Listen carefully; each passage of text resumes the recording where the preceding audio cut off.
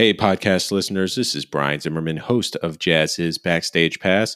I just want to let you know a little bit about today's episode. It is actually a conversation between Jazz's founder and publisher, Michael Fagan, and the pianist, Pat Coyle. So, Pat is a keyboardist, composer, producer, arranger, teacher, and highly respected studio musician. His credits span the musical spectrum of jazz, R&B, pop, country, and gospel. And just to put a few recording credits in front of you, he's played with Natalie Cole, Nancy Wilson, Carmen McRae, Trisha Yearwood, Ernie Watts, Michael McDonald, George Strait, Peter Cetera, Scott Henderson, and Tribal Tech, Barry Manilow, Michael Feinstein, Kenny Rogers, Travis Tritt, Woody Herman.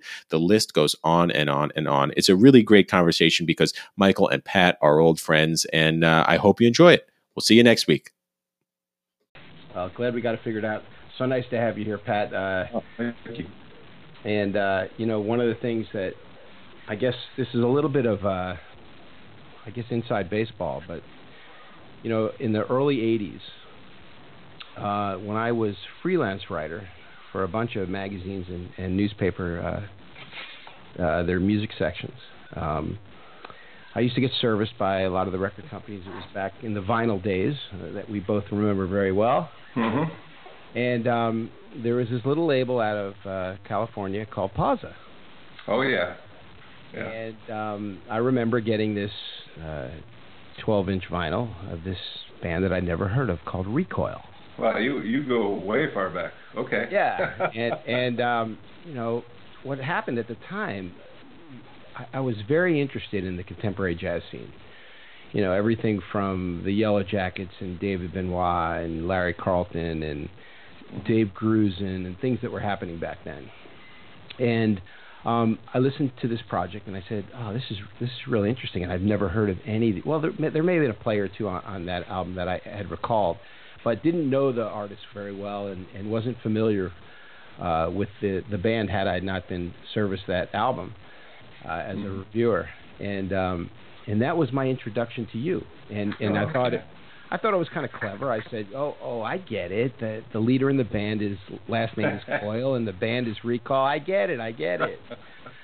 But that was my introduction to you, and I've followed you ever since, and I really enjoyed seeing your, all the different areas that you've explored. I guess you're kind of an explorer. I mean, everyone knows you as a pianist. You compose, you produce, you arrange. You used to teach at UNT, and but they may not know your roots back in the kind of the early contemporary jazz, which they now call smooth jazz. You were doing those projects before a lot of people were doing it. Yeah. Well, yeah, that's true. I grew up playing jazz and pop music and country music all at the same time, just because I'm a gigging musician, and I was lucky enough to have a band director who was supportive and would hire me for gigs. So, I've just sort of grown up with it all, and so I've never really considered myself, a pure jazzer or a pure pop musician or a gospel musician or anything like that. I just make a living, and I like good music. When I was with Woody Herman, he used to say there's only two kinds of music, good and bad, and I agree with that. Well, actually, I think it was a Duke Ellington quote, but he was. That's a Duke Ellington quote, but I know you played in the Woody Herman band, and that brings me to another interesting thing that very few musicians are fortunate enough to do, and that is to have such a wide sort of genre experience. In other words, for those of you who have not listened to Pat, I like I said, I was introduced to Pat through sort of contemporary jazz fusion, but the fact that you played with artists like Scott Henderson with Tribal Tech, and then Barry Manilow, and then Woody Herman, these are artists that you usually don't include in the same sentence. Yeah. Well, I think there's. Of course, I live in Nashville, and when I lived in LA, it was the same way. Good musicians are are well-rounded. Most of the ones that make a living are versatile and can do almost any style. And the trick is liking the style you're doing, I think, in my opinion. Because if you're not enjoying it, I think that people listening can get that. Yeah, and I think that because of his popularity, I think most people may have heard you, necessarily heard of you, but heard you with this long relationship you've had with Mike McDonald. Yeah, still doing it since 2002. And of course, there I'm primarily a B3 player, which is a different hat I wear. Yeah. And Michael's just probably one of the nicer guys I've ever worked for, and pretty humble. Yeah, real gentleman. Yeah, what you see is what you get. He's just a guy who happened to get famous because he's so super talented. But he's always been, one of the guys in the band. So, I'm really grateful for that, relationship. I'm grateful to still be working with him. He's, it's a lot of fun, and I get to do a whole different kind of accompanying, on B3 and on synth behind him on piano, since he's such, he's a great piano player. So. Yeah, I just saw him recently on a David Sanborn sessions. Oh, I saw that too. Isn't that great? Yeah. And it's when he starts playing the piano intro to Minute by Minute. Yeah. I mean, you see Michael McDonald doing it in the raw, and it's just on a real road. Yeah, and it just chills. You get chills. Going up your spine. He should be in the Keyboard Hall of Fame just for that intro. Yeah, absolutely. And I so agree with you. I mean, he and I had a conversation a couple of months back, and what I love about Mike McDonald is despite his immense talent, he is the only person in the world that doesn't think he's as talented as he is. Oh, believe me. He's always asking me, like, what's that voicing? Show me. He's always asking me to show him stuff, and I'm going, no. You show me. You're the one that's selling millions of records and Grammy Awards and all that stuff. so humble. Yeah. So that brings me to, you have, I guess, chosen, the career has chosen you, or you have chosen the career to be more of a sideman or a doing gigs for other large, ensemble popular artists, sort of instead of focusing on Pat Coyle, the solo artist. Is that an accurate assessment? Yeah, I would say so. I mean, I did several records for this label, Sheffield Lab Records. Oh gosh, one of my favorites. And there was a point when I actually met with a lawyer agent type of guy, and and was thinking about doing a solo career, and he said, I'd love to take you on. I love your music, and I just want you to know, if you commit to this, it's the full-time thing. It's like you can't do it part-time. It's like this is what you do. And at the time, I had a pretty successful career in LA playing on TV film, and I had started off by playing for Carmen McRae when I first moved to LA.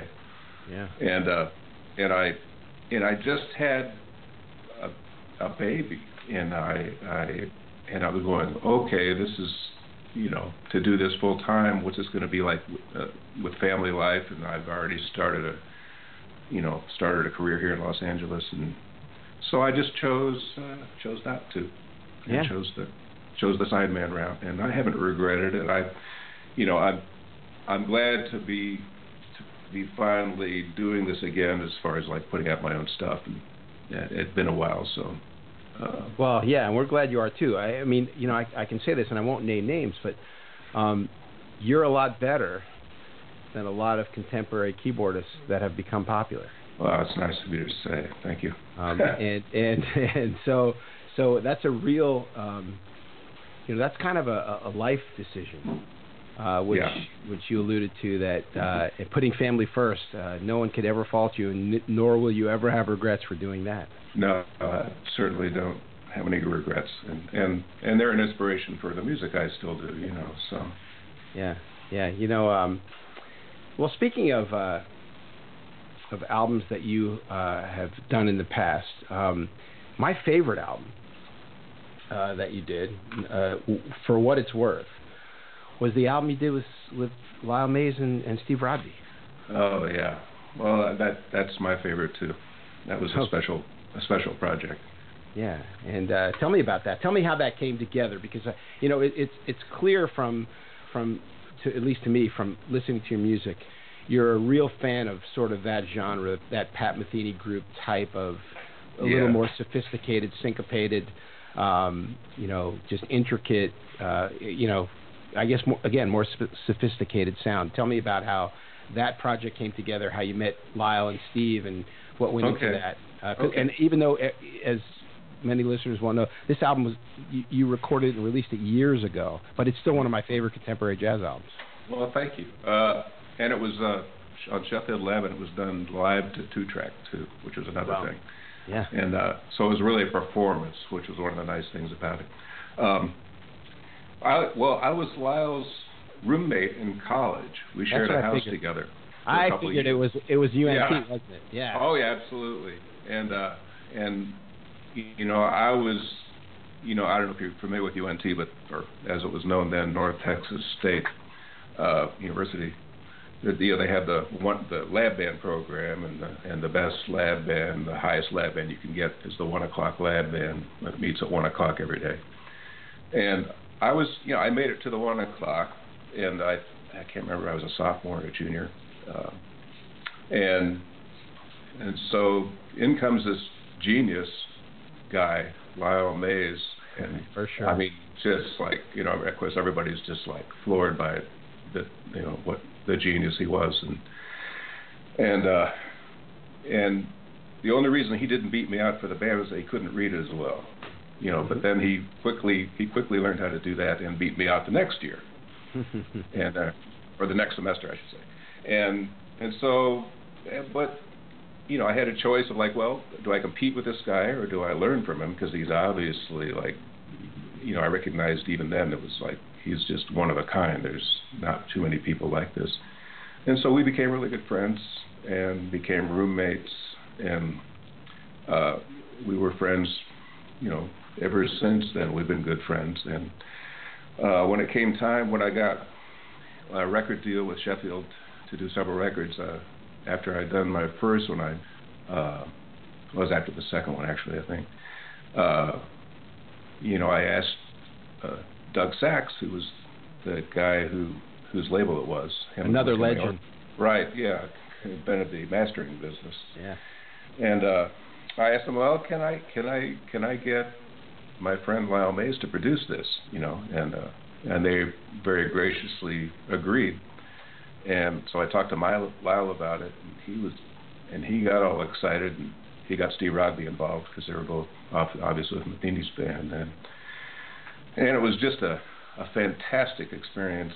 It was like, for me, it was like one huge music lesson, to have him producing me, and I was talking with Steve Rodby the other night. He called up, we were talking about Lyle, of course, who just passed away.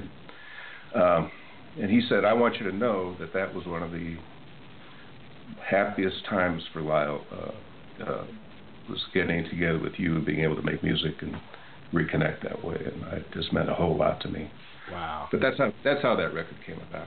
Wow, that's great. Well, I'm still sad over his passing. He was, I talked to him a little over a year ago. We had the most amazing conversation.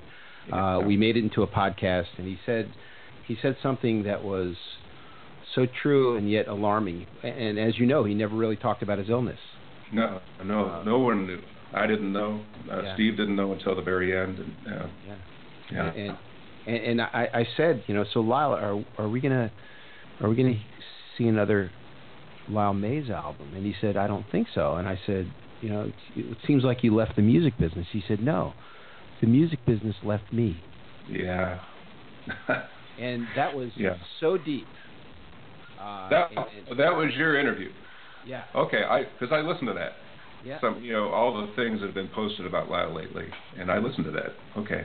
Yeah, he was just such a beautiful, articulate human being. Oh, he was. Well, I mean, not only was he super intelligent, at the genius level. He was, his passion and his what I call a very spiritual nature of his music was really what got to me. Yeah. Just the melodicism and the passion that he had. Yeah, and one of the things he also said, which is so true when you think about it. It's like we're selfish. We all wanted to hear another Lyle Mays album. We all wanted to hear another Metheny Mays album. And the thing that he said, which is so true, he said, I've recorded a pretty decent body of music, which I think kind of speaks for itself, and there's enough there. Yes. And I thought about that for a second. I said, if you go back, you can take every one of Lyle Mays' albums and listen to it over and over and over again and never get tired of them. Yes, that's right. And I'm left with being grateful for the music he left, and of course I'm sad that he can't make any more, but I'm not sure he would have. I mean, he did do one last recording session, I heard. With Alex.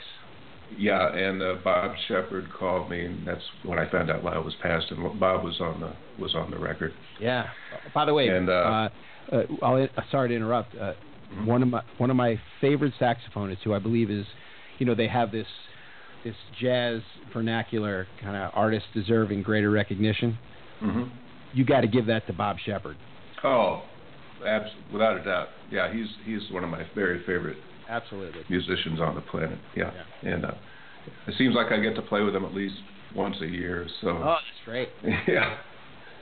Well, so while we're talking about that album that is my favorite, and I'm so excited to hear it's yours, the Schemes and Dreams, the one you did on Sheffield. There's a song on there. I think it's So You Say. Yes. Which is really kind of like a contemporary jazz anthem. I mean, it maybe, is that what you meant by So You Say? I can't remember exactly why we titled it that. It was just a catchy phrase, and it had to do with.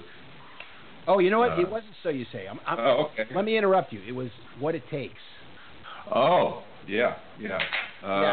I like So You Say. It's a little more mellow, but What It Takes, that's the one I was thinking. Actually, that one is Lyle's song.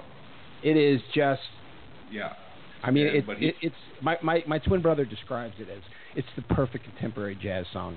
Well, it's a great song. And I did two of Lyle's songs on that record, that and Where Are You From Today. Yeah. And on What It Takes, we're both playing on it, which was a special moment for me. I noticed he's not on the credits though.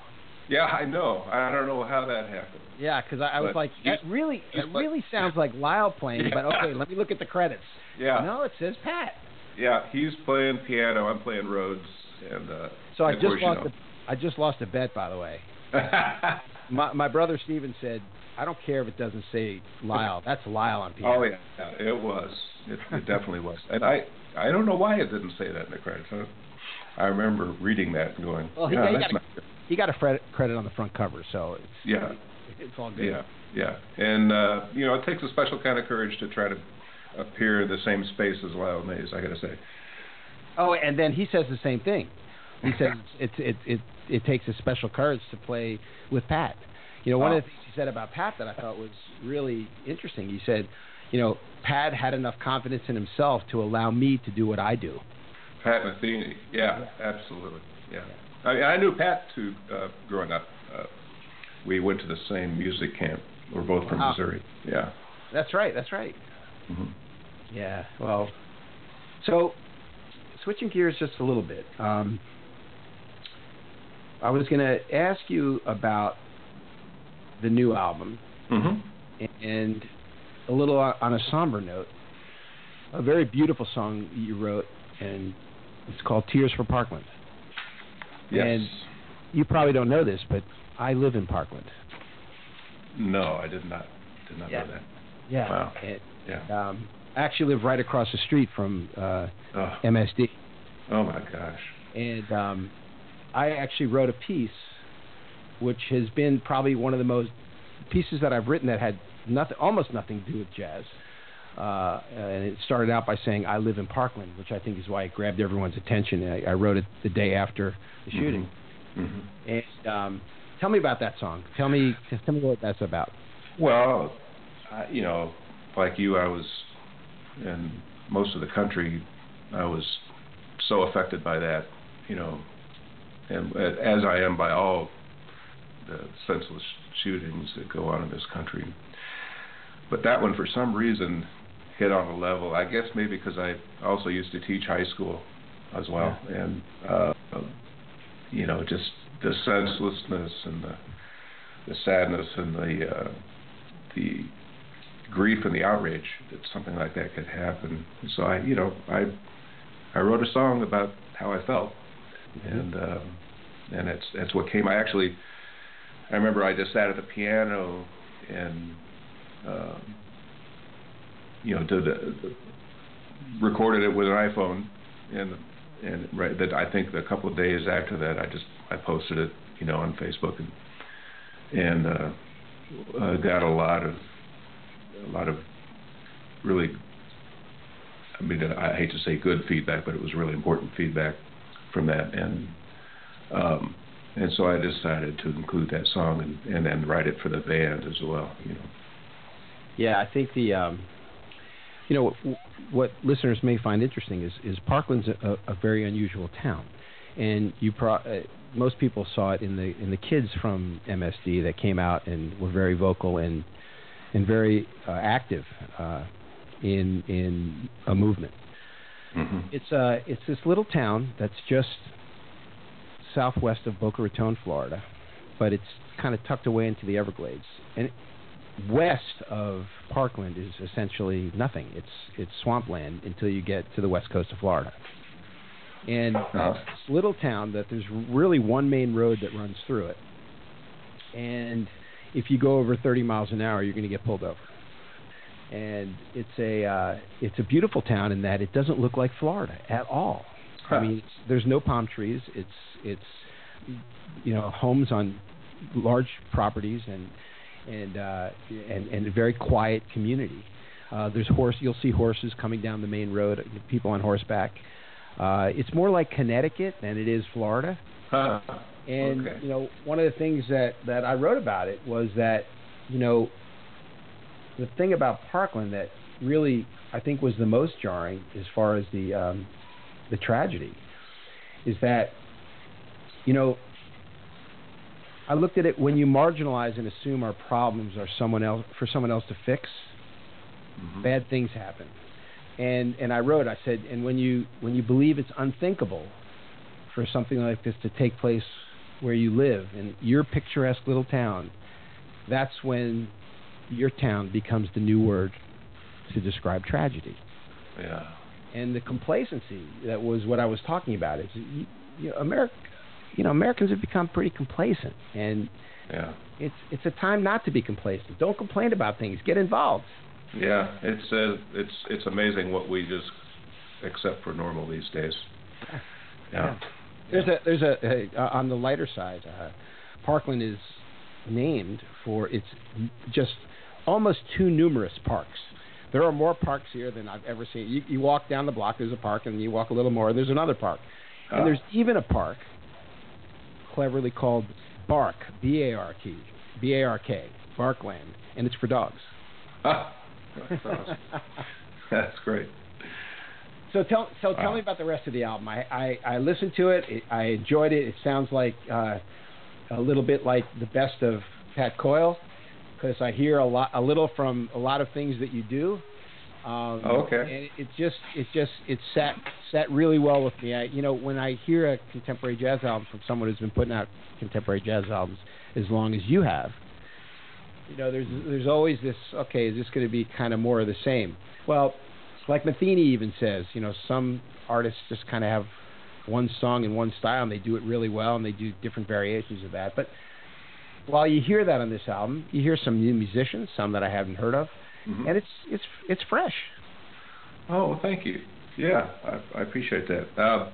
It was just, I had done a couple, since the Sheffield Lab records, I had done a couple of my own records. One was a jazz trio record called True North, and the other one was a jazz sextet record called Birdhouse. Yeah, I checked those out.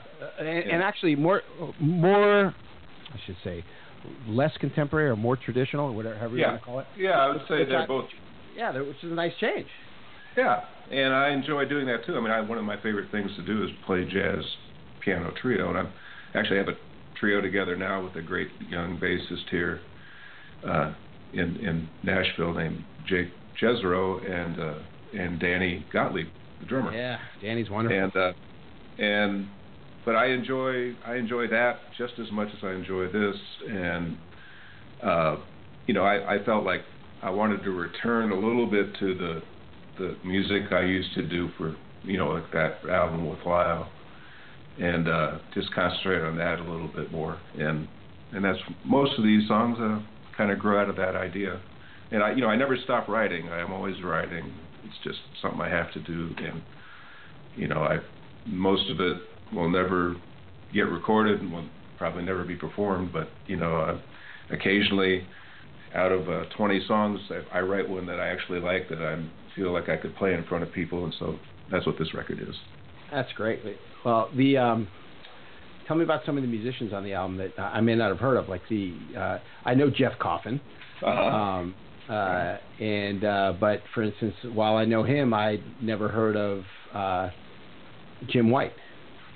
Yeah, Jim's a drummer that all these guys are Nashville guys or used to live in Nashville. And I've been here since '94, moved here from LA, and Nashville is just, everybody thinks of country music, obviously, but it's because it attracts good musicians. There's musicians of every genre here, and a lot of the country players are great jazz players. So yeah, Jeff, obviously known for his work with Bela Fleck and his own records, Dave Matthews, and then Mark Douthit's the other sax player on this record. Yeah, he's a sax player that plays with me on Michael McDonald's band, and one of my favorite melodic players of all time. And I think he also works a lot with Larry Carlton, and all these guys work with a whole bunch of people. The guitar players, Steve Kowalczyk's a great jazz guitarist from Nashville. He teaches at University of Northern Colorado, as does Jim White, the drummer. You're talking about Jim White. He teaches at the University of Northern Colorado, but plays on a lot of jazz records. Yeah, I mean, I probably have heard him before, but I noticed him on your album. Yeah, and he's just a musical drummer that I like to play with, and he's versatile and plays a lot of different styles. Guitar players, Pat Bergeson is a Nashville guy via Chicago. I mean, everybody that lives here is usually from somewhere else, kind of like LA. And Pat's got that combination of things I love in a guitar player. A great jazz background, yet he's got all the pop and R&B influences at the same time. And then there's Steve, like I mentioned, and then on bass, we got 3 bass players on the record. Todd Parks is a bass player here in town. John Estes is another bass player, and Brian Allen, who does Brian work with? He's on the road with somebody. I'm blanking on it. And then on the drums, there's Danny Gottlieb and Marcus Finney, and Danny lives here, and Marcus does too. So it's basically all Nashville guys. Yeah, and I didn't know Danny moved to Nashville. Yeah, his wife, his wife's parents live here, and so they made the move. And I think he still teaches at University of North Florida, I think. Right, he flies there every week. And, wow. And then he flies back. Wow. But I love the fact that he lives here, because he's been one of my favorite drummers for a long time, and nice guy. So. Oh yeah, wonderful guy, very talented. So let me let's do this. Let's run through, if you don't mind. Sure. Let's run through some of the tracks. The opening track. Now the tracks that I got, well, I don't know if they're the sequence of the album. Is Lost and Found the first track on the new record? Yes, it is. Okay, yeah. And tell me about that. Well, that title comes from I feel like well, for me personally, here's what it means, is that I get so involved with working for other people and doing their music and trying to fit into what they want, that sometimes for a long time I lost what I got into music to do in the first place, which was to write and play my own stuff. And so this album is kind of a little bit about that, and that song is definitely about that. Kind of losing your purpose, but then finding it again, I think. Wow. Yeah. And that's interesting. So almost the theme for the album. Yeah. How about, who's Ellie? Ellie's my granddaughter, and she's 6 years old, and I love her, and she's got me wrapped around her finger, and she's just got all this wonderful energy, and my nickname for her is Ellie Bell. So there you go, Ellie's Bell. Oh, Ellie's Bell. How about Travis? Who's Travis? Travis was my son-in-law, and we lost him about a little over a year ago, unexpectedly to an illness, and sorry. It was a big blow to the family. So I dedicated the whole record to him. Wow. Yeah. Wow. Wow. Well, and November song. Why November? Oh, that's probably the least meaningful title on here. Did you write it in November? I wrote it in November, and I just put it on there so I could find it again, and just never took it off, and it sounded like a good title. Yeah, because when you write titles for instrumental songs, it's a whole different ball. Sometimes. And that's why I like to ask about them, because affixing a title to an instrumental tune, like you just alluded to, sometimes they have a lot of meaning, and sometimes no meaning at all. It's sort of like I need to come up with a title for this song. Let's call it Movement Number 1. Yeah. It's just like, what's the first thing I read or see? Oh, that's it. That's the title. That's it. 3 Till Midnight was about the doomsday clock, and it's like, I guess there's some sort of scientific way of saying how close we are to doomsday, and they always say it's 4 to midnight, 7 to midnight, 5 to midnight, and so that's my dark side coming out there. Oh, okay. All right. So here it is. Yeah. Okay. So let's run through the rest. 1 to 1. Okay. That's in today's, shall we say, contentious political climate. I think it's we're not talking to each other one to one, and we're screaming at each other anonymously. And I think that if we're going to come together and survive as a country, that needs to stop, and we need to start just actually communicating in a civilized way. Yeah. So that's what that is. Yeah. Okay, well, continuing that theme, Now and Then.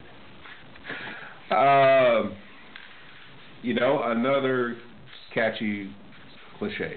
And the same as Here and Back Again? Well, Here and Back Again, actually I wrote that when I was teaching at University of North Texas.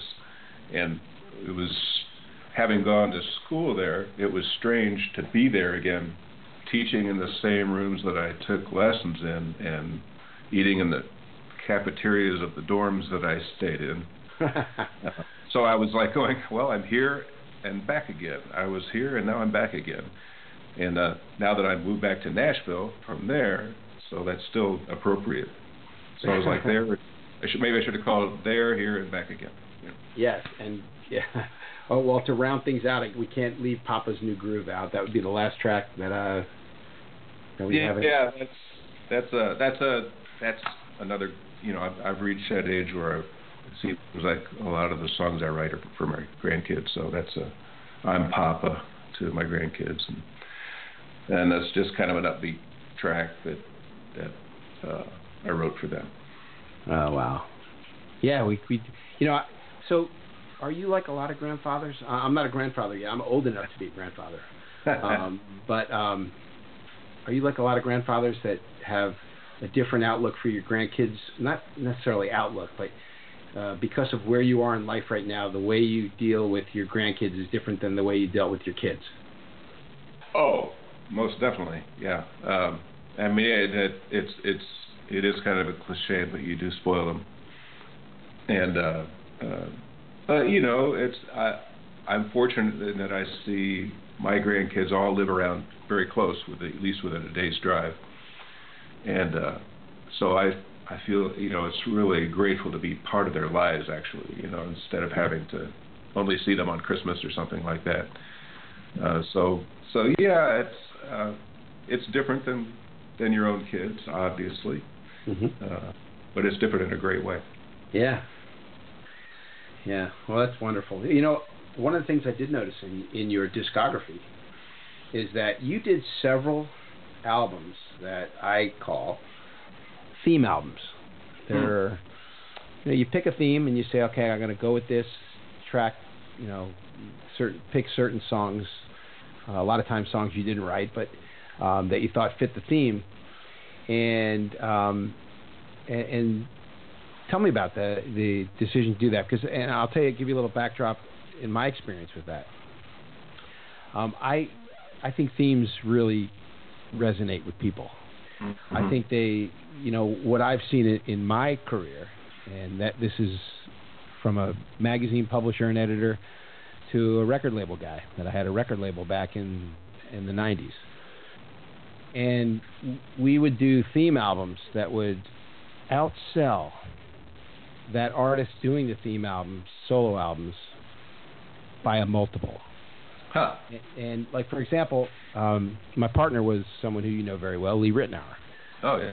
And, you know, Lee actually came up with the idea of doing these albums called a twist of Jobim, a twist of Marley, a twist of Motown. Right. And we do a twist of Jobim album and sell 500,000 units. Yeah. And, you know, you know, Lee would scratch his head and say, you know, I couldn't sell 500,000 units today. Right. Under Lee Ritenour. Right. But in essence, it's a Lee Ritenour album without Lee Ritenour on the cover. Yeah. So tell me about your experience with that. Well, which particular record were you looking at? I looked at, I'll tell you the ones I went through, which were all very interesting. Well, there was one called Love. Oh, okay. A bunch of love songs, some very, very popular songs. Yeah. He did one, Lennon and McCartney, called Yesterday, for those listening. And what I was really interested in listening to was the one for Barry Manilow. Yeah. Well, it's interesting because I ended up playing on some, actually, music directing for him for a TV special, and then playing on a couple of his records. But those records that you just named, and there's a bunch more, I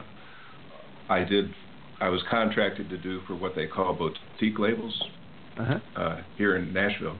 One of them I still record for, called Green Hills Music, and or Green Hills Records, and they do those themes. You know, they say, well, we want you to do a record of Beatles songs. You know, we want you to do a record of this or that, or all Barry Manilow ballads, solo piano, and you know, I enjoy doing it, but it's also comes under the heading of making a living. You know. Right. So anytime I get to make music and enjoy doing it and get paid for it, that's, you know, there's nothing wrong with that in my book. Yeah. You know, I'm not the like the artist that someone like Lyle or Pat Metheny is, but you know, I am a working musician who enjoys playing, and every now and then I get to do something creative. Yeah, and I have seen the success of those type of albums. Again, because one of the things that was really interesting to me as I started, Jazz-Is back in the early '80s, was that especially in the beginning, as we talked about your first contemporary fusion album, Recoil. There was the critics, jazz writers, whatever you want to call them. There was sort of almost a contentious attitude towards that type of music back then, which is really quite accepted now. Mm-hmm.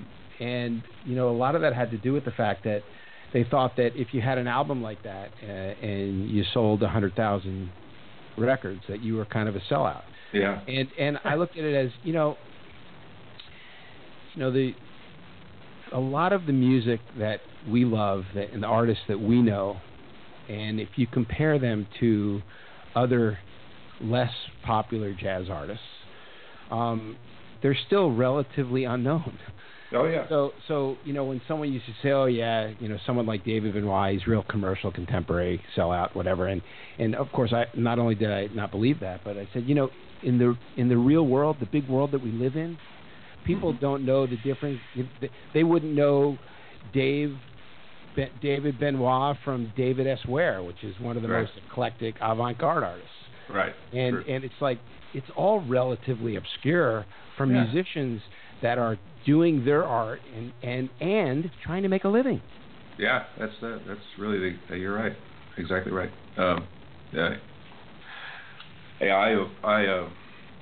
that was one of the things as a teacher that I tried to impress upon students is being versatile and like, hey, what percentage of us are actually going to make a living playing exactly what we want? And the answer is not, a minuscule part of 1%. Yeah. And you have to well, there's nothing wrong with being a musician and enjoying what you do, but like trying to think in terms of being versatile enough to be able to make a living and be viable, and be able to do studio work and be able to play salsa music and be able to play a polka, whatever it is. And to be good enough where someone like Michael McDonald would say, I want that guy in my band. Yeah, and I live in Nashville, and the sometimes the simplest of songs, that maybe only have 3 or 4 chords, when it's done by an artist. Another guy I've gotten to work for over the years is Vince Gill. When it's done by Vince Gill and the way it's done and the way it's produced, and it's like there's nothing better than that. It's just a different. It's just a different palette. Yeah.